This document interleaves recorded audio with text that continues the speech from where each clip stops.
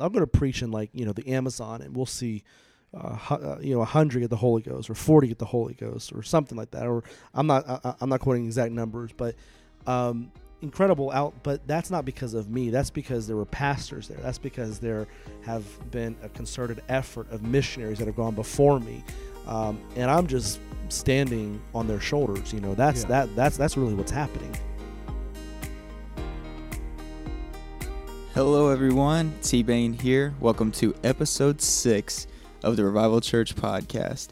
And it is a very special episode this week because it is our first interview episode. And I know it seems like every episode is a first, but it's because we're just starting. So everything is new every single time we do it, so which is awesome. So basically this week, Brother Wachtstetter is in the great country of Brazil with his daughter and his son-in-law, who are missionaries to Brazil, and they just had a baby. So congratulations to Aaron and Tiffany Anderson. I know that's something that you guys have been wanting for a long time, and we're all so happy for you. It's awesome. So basically, this is just going to be an interview with Aaron today, and he's going to give you a brief rundown over what it's like to be a missionary in Brazil, and you're really going to enjoy it. There's a lot of great information in here. Just before we get that underway, I just wanted to remind you guys to go ahead and give us a 5-star rating on Apple Podcasts, and to like and subscribe and all that good stuff wherever you get your podcasts. And also go ahead and give us a like on Facebook, and email any suggestions or questions to revivalchurchpodcast@gmail.com. So without any further ado, here is an interview with Aaron Anderson. Hi, everybody. I'm Tim Wachtstetter, the Associate Pastor of Revival Church, and we have a special guest here today, or I should say I'm with a special guest today, a little bit south of normally where we meet for our podcast. I'm down in South America. I'm down in Brazil, Sao Paulo, Brazil, and I'm with Aaron Anderson, the UPCI missionary to Brazil. Hi, Aaron. Hey, how's it going? It's going well. Good. And we're here for kind of an important event in both of our lives. Can you tell us what that event was? Well, I think it was the birth of my son. Yes. On June 29th. Yeah. We're excited about that. Yeah, we just had the opportunity, Sister Wachtstetter and I had the opportunity to slip down. Your wife is our daughter, right? Yeah. She can be it sometimes. Yeah, so that means that your son is my grandson, which is totally awesome. Yes, he's our little Brazilian American. Little MK. Yes, missionary kid. And for some reason, it's easier for me to come down there right now than it is for you to come up to us. Yeah, that's the unfortunate thing right now. Brazil. So he's a Brazilian citizen, being born here. He's also an American citizen because we're American citizens. But because of COVID and everything, the U.S. consulate's not processing his passports, so he couldn't go to the United States if he wanted to. But Brazil has opened its borders recently and is allowing foreigners to come down. So we're definitely thankful and grateful that you all have been able to come down and see us and see your grandson. Yeah, and of course we would try to paint a picture in which we would tell you live a pitiful life, but we're on the 24th floor of a wonderful apartment. Yeah. It's small by American standards, but large by Brazilian standards, I'm sure. Nice 2-bedroom apartment and overlooking the beautiful city of Sao Paulo, Brazil. Can you tell us a little bit about Brazil? Most people, all they know about it is from like Three Caballeros they saw on Disney or something. Yeah, so Brazil is an incredible country. It's the majority of South America when you look at it. Brazil touches every other country in South America besides Chile, if I'm not mistaken. It's the only country here in Latin America that speaks Portuguese instead of Spanish, which contrary to popular opinion, some opinion, it's different than Spanish. It's not a dialect of Spanish. It's another language. A little bit. Yeah, Brazil's from northern to southern to central is just very diverse in terms of population, culture, weather, all of that. We have everything from, obviously the Amazon rainforest to we have deserts, and we have the Atlantic rainforest, and we have areas in Brazil where it actually snows. We're in winter right now because it's the southern hemisphere. It's an incredible country. It's the 5th largest country in the world at 210 million people. And in reality, Brazil accounts for over half of the population of South America. So, really, over half of the people in South America speak Portuguese and not Spanish as their first language. It's a really incredible place that we've grown to love in our past, I believe, 6 years here. Wow, that's incredible. Yeah. Can you shoot some numbers at me in regards to like distance or something like that, so people can get an idea of how long we're talking? Like, I hear a lot about the Amazon rainforest, and like I know Manaus is big there, particularly with United Pentecostal Church. That's where Brother DeMerchant was. But can you tell us approximately, like, how far are we right now from Manaus? Yeah, so Manaus is really far away. I think people don't realize that. But from Sao Paulo, where we're at, it's a nonstop flight. You're running about 4 hours. So if I were to go to Manaus, it's about 4-hour nonstop flight. And from Manaus is another 4-hour nonstop flight into Miami. So it's kind of the halfway point almost between America. That's pretty incredible. So you're as close to Manaus from Miami pretty much as you are from Sao Paulo.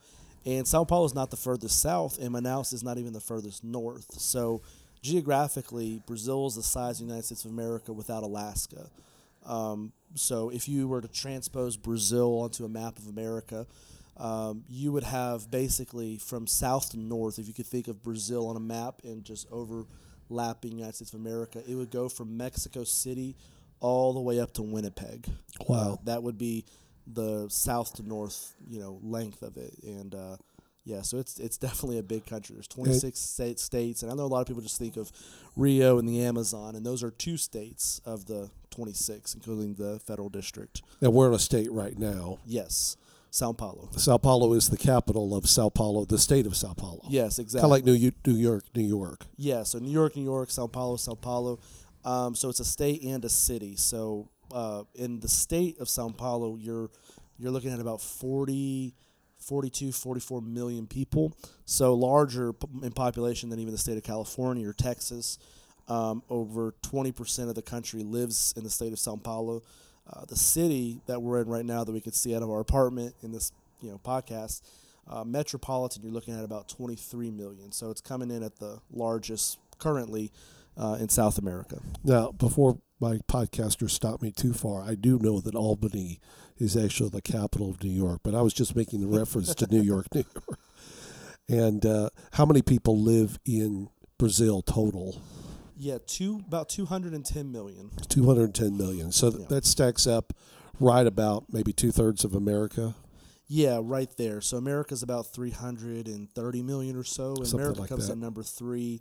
I believe Indonesia's number 4, and then Brazil's number 5 in world population. World population, yeah. That's pretty incredible. Yeah. And this is Sao Paulo, as you mentioned here, on the 24th floor, overlooking 360-degree. Even though we can't see that from your apartment, we can only see 2 sides. Right. So it's a corner apartment, everybody. Really nice. But penthouse. Just kidding. Not really. Not really. Please don't stop your PI. But it is a gorgeous city, and the various aspects of the city, and it's not just people that speak Portuguese. Right. In regards to that, it's an international city, isn't it? Yeah. So the city was built on immigration, really like America was built on immigration. There was a great Italian immigration. The same time it was happening in America, Italian immigration, it was also happening here in Brazil.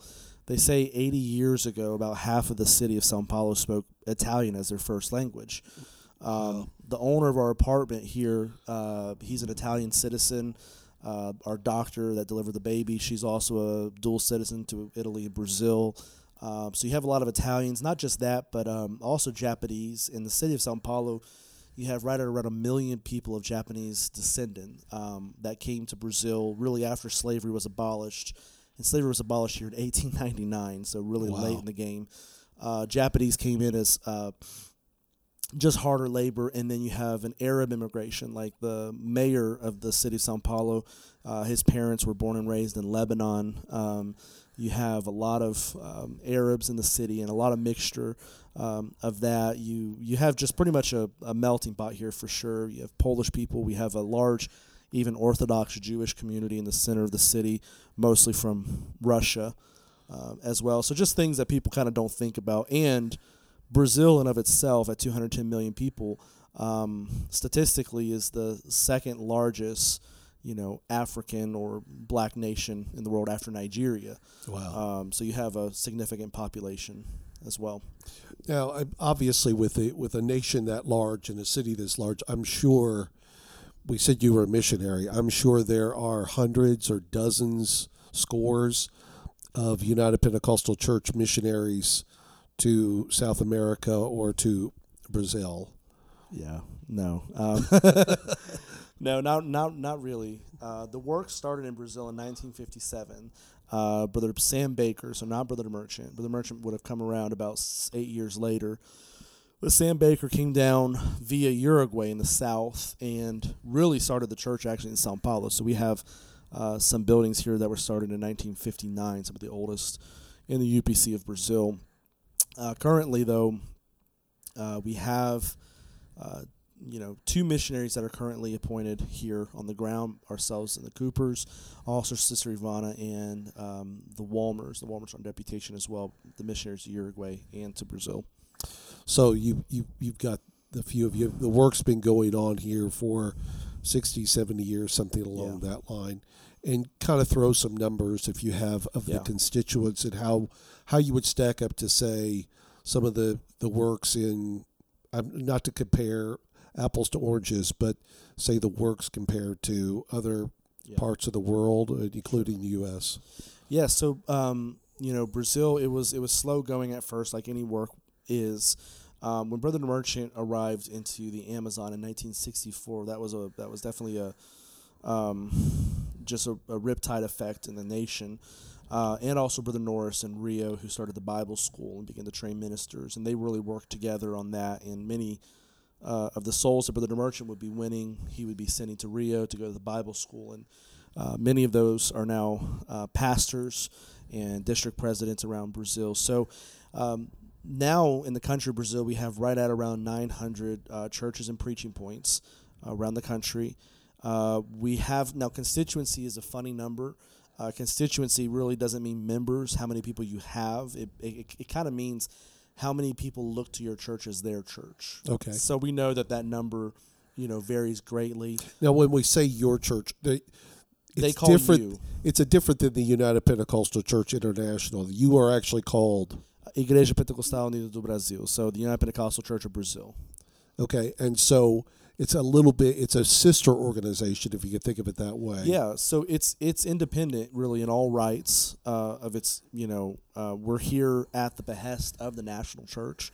Okay. The missionaries, we work together with them. So in no way, now they're gracious and kind, and they include us in on many, things, and really ask for our help, and they've just been incredible hosts in that sense.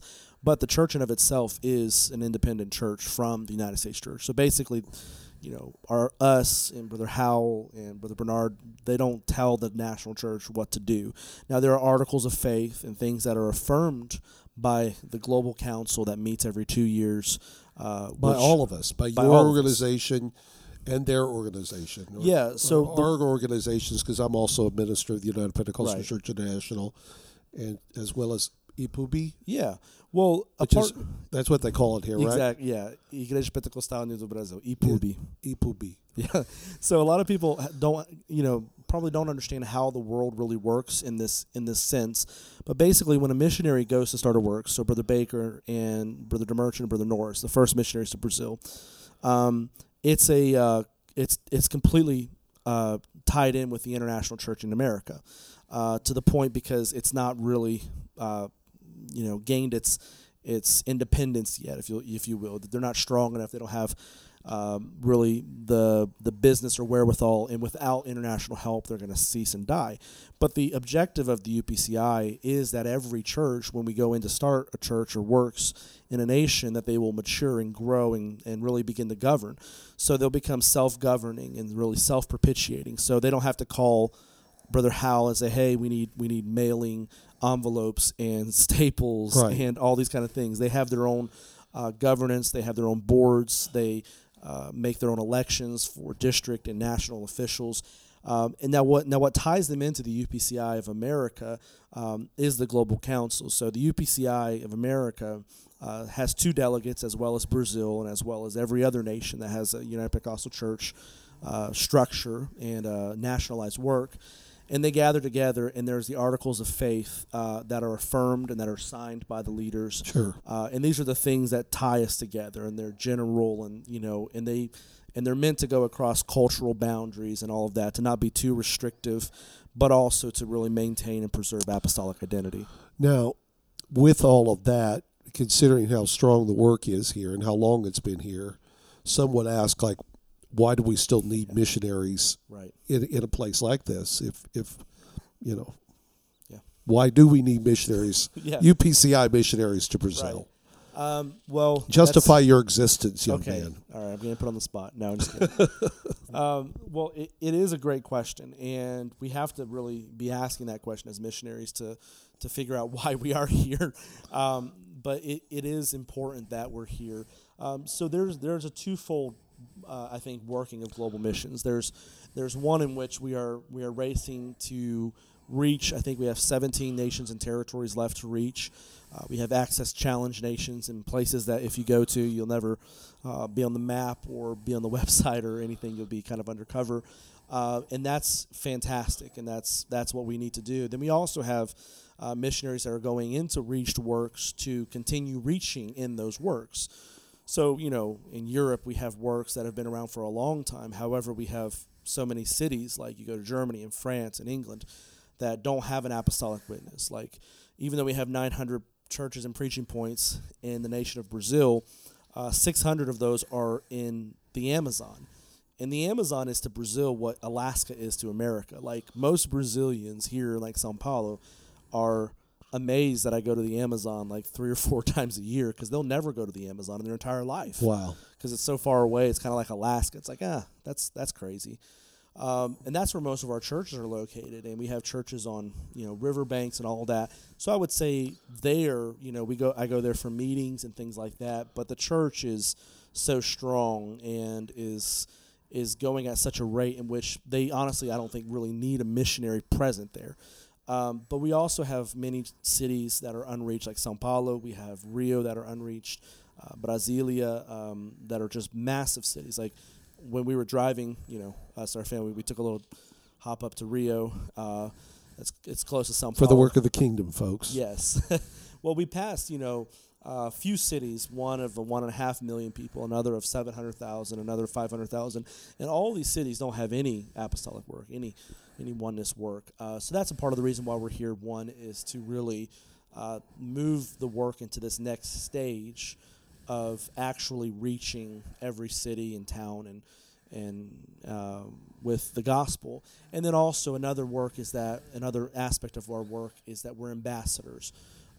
So we've lost works. United Pentecostal Church is no secret. I'm not saying anything I'm not going to go into any detail, but we've lost works in the past, meaning that national churches are, like I said, completely independent. So the moment they decide, and their national board, and then it's ratified by the ministers in a general conference, hey, we're turning off from the UPCI. It's been fun, but we're going to be our own thing. They have every right to do that. So a part of what we are, too, are goodwill ambassadors. We're providing a connection between them and the international church. So, like last year, I was going with our national leaders, our 2 delegates, our national president, our national treasurer, to Miami for meetings in Latin America. And I was helping translate, and I was supposed to have gone to Global Council this year in St. Louis, but it was canceled because of COVID. And a lot of the things that we're doing is basically because if if we don't take precautionary measures, we'll get to the point where we think in America, hey, everything's good in Brazil. They don't need missionaries. But in Brazil, the feeling will be, man, they were all about us. They came down and started the churches. They preached our conferences. And then all of a sudden, they just abandoned us. They just, got out of town. They don't call us. They don't text us. They're not seeing how we're doing. And it's not because we're in America, we're being mean to them, but we just feel like, hey, they're doing great. So when a missionary provides this contact, so a pastor, a national leader has come, and they will come and say, hey, I'd like for you to talk to Brother Schwartz, our regional director, or someone about this and this and that. And we can provide this point of contact. So basically, there's more connections. And the more connections there are, the stronger really the relationship between the United States, the mother church, because this church was started by the UPCF America. Mother now / big brother, I guess you'd sort of say. Right. In a positive sense. Not exactly. And that, I think that's a perfect way to put it. It's the big brother church in terms of just not like watching over you, but in a bad way, but to help you along the way. And the UPC provides incredible assistance, like Mother's Memorial. We have 3,000 Bible school students in Brazil, and a lot of that is due to Mother's Memorial. We have incredible Bible schools that have put out great preachers, and when you give them Mother's Memorial, part of that goes, and we petition for funds from Mother's Memorial to help go into the Bible schools, and we're able to sponsor people that come from just incredibly poor backgrounds that would never be able to go to the Bible school, and we're able to translate books and do this. So I would say, well, hey, the church is good, so why do they need you? Well, one, we still need to reach a lot of cities like Sao Paulo, which is, larger than the entire country of Argentina.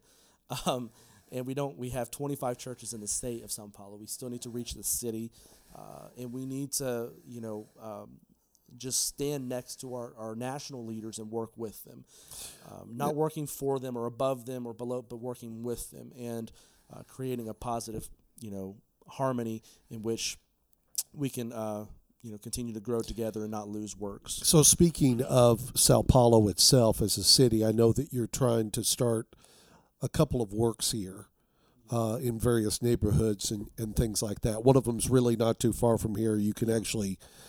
from where you live, you can look out and sort of see the neighborhood. You can see some buildings that are around the very storefront that you're trying to start. What is it like to start a church, A, in this massive city, and B, to really kind of start a church in time of COVID, COVID-19 thing? Like how have you become? What's COVID like? We hear a lot in America about sickness in Brazil. Yeah. And that kind of thing, and talk a little bit about like how Brazil is dealing with COVID and how the churches are dealing with it, right? That kind of thing. So we are starting 2 works in the city of Sao Paulo. At the same time, really, we started last year in a hotel building, and we made a lot of good contacts and all of that, so we were able to move into a permanent location in the beginning of this year, and we opened up for services, and 3 weeks later, everything just grinded to a halt around the world, and restrictions were put into place, and services, we went to online only, and had to really overhaul the dynamic of the way we do church for sure. And the church in the northern zone that we're starting as well was an offshoot of the church that we started in the center. So we see kind of Sao Paulo, there are people that come in to work in the center, and they go out to the, you would call it in Spanish, barrios, or neighborhoods, or bairros in Portuguese, to where they live. So we have points of contact, and we went to this northern zone part, and we began to do services in an upper part of a house, this kind of upper room, if you will, of someone's house.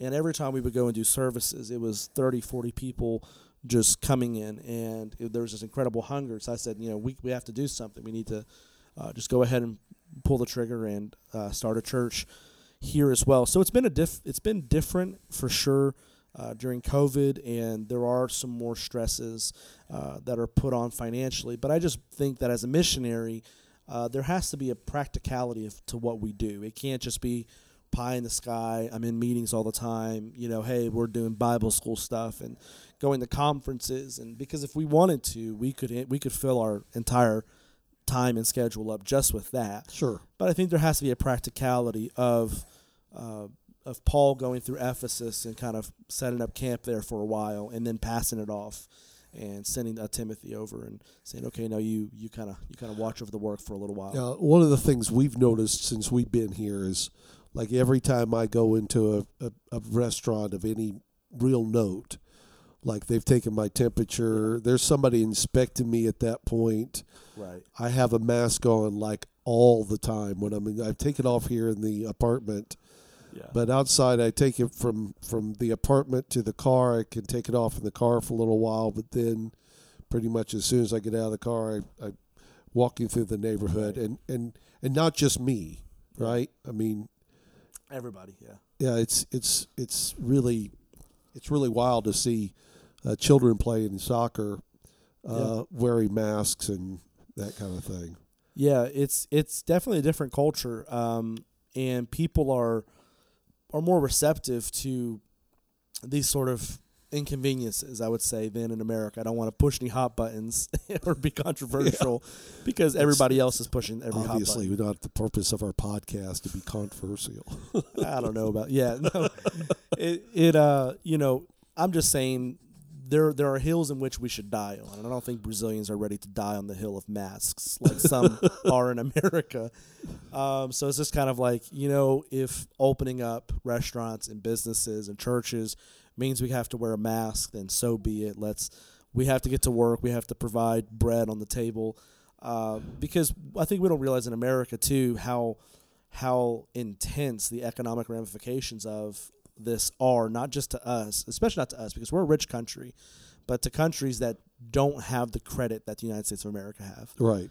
And the amount of effect that has gone in. So anyways, I think that they have too many practical problems to deal with than to just be whining and complaining and just, hey, this is my personal right and just being a jerk. So everybody kind of just does it's like people running in the park. Many of them are wearing masks and that kind of thing. It's just, it's quite interesting for me as an American during this period of time. And I think it deals with, too, just, there have been military dictatorship in Brazil. Basically until I was born, there was a military dictatorship. So 30 years ago, it ended.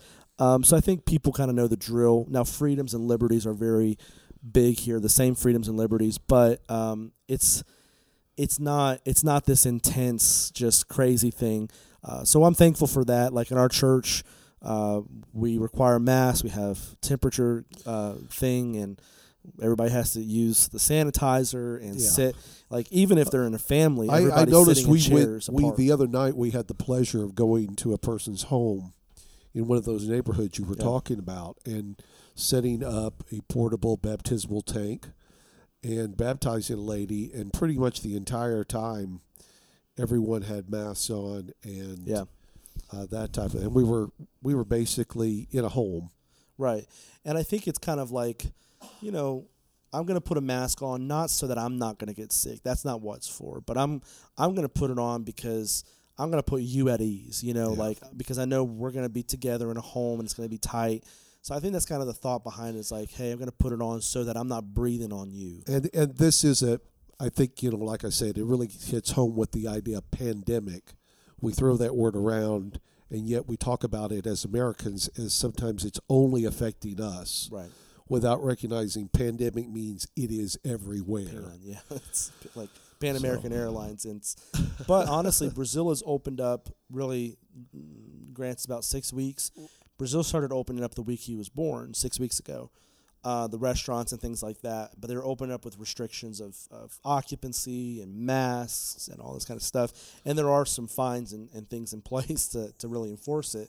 But now with COVID expanding, COVID's actually gone out of the city and is not really in the city at all. So it's kind of like, so we've been 6 weeks and the numbers are steadily in the city of Sao Paulo going down, whereas in other neighborhoods that aren't really doing that same thing, it's going up. All right. So obviously, one of the things we're talking about with this, I know part of this is very interesting to me because of my connection to Brazil, and then our church has a youth group that's coming down next year to help. Yes. As a missions trip, and you all can help the young people of Revival Church do that. But I guess part of the question would be how can we best help you do your job, or help the Church of Brazil, or what are things that we can pray for or give toward, or any of that kind of stuff? Yeah, well, obviously prayer is such an important aspect, and we get messages all the time from all around America of people who are praying for us, and there are moments and times that when we're opening up a church in the city of São Paulo and in a neighborhood like Brasilândia, which is, a favela community, like a slum community, there are spiritual attacks, and there are just things that come against us. So your prayers, against darkness and for our health and for our peace and all of that, those things make such huge differences in the practicality of what we do, and we feel those prayers, and we're able to operate under, this cloud of witnesses really that are uplifting us here in Brazil and in America. There's a reason why there's never been a church in the city of São Paulo, and it's not because people haven't tried. So that's one thing, and then also practically, just praying for open doors, people that are going to be key in starting a church. I think sometimes we think, overseas it's just easy, because sometimes in Brazil it does make it look easy, but it's never easy. Like, it'll be easy. I'll go to preach in like, the Amazon, and we'll see 100 get the Holy Ghost, or 40 get the Holy Ghost, or something like that. Or I'm not quoting exact numbers, but incredible out. But that's not because of me. That's because there were pastors there. That's because there have been a concerted effort of missionaries that have gone before me, and I'm just standing on their shoulders. That's really what's happening. So the first thing is we can't think that it's just easy it's hard to start a church. There are flaky people in Brazil, like there are flaky people in America. That's just how it is. Sometimes people just don't show up. They don't want to help. Sometimes, imagine this, they just want to be carnal and stay at home and watch Netflix. Can you believe that? Can you believe the audacity of these people? So it's just hard work. However you cut it, Brazilian people are very kind, which allows it maybe to be easier because they're so just receptive. But either way, it's hard. And then also just pray for new open doors. There's a few things we're pursuing right now, and we're excited that the youth from Revival Church are going to be coming down next year. And we're hoping to have some projects kind of already running by then to really help. One of those is outside of the city, because here in the city we have a drug issue, crack cocaine issue, and a lot of homeless and people that come into the church that honestly, they need prayer and they need a hug, but they need a change of scenery, because whether you pray them through the Holy Ghost or not, if they have to go back to that cardboard tent under the bridge with their coked out friends, chances are they're going to return back to that. Right. They can't just continue on that way. So we have a project in the interior about an hour from São Paulo. There's this beautiful piece of land that we have access to build onto, and we're wanting to build 2 homes that are halfway houses for men that are recuperating and that are getting out of that lifestyle of drugs and doing that. So we have to have one home for who's going to stay there full time and take care of the men that are coming through. Really, the churches will be filtering. This church and the Brasilândia church will be filtering people. But when we see that someone's a prime candidate, that man, they just need a change of scenery, and God's going to do the rest. But we have to do our part too. When that happens, that's going to be a really positive thing, and that's really worked well in Brazil. It's not a big investment.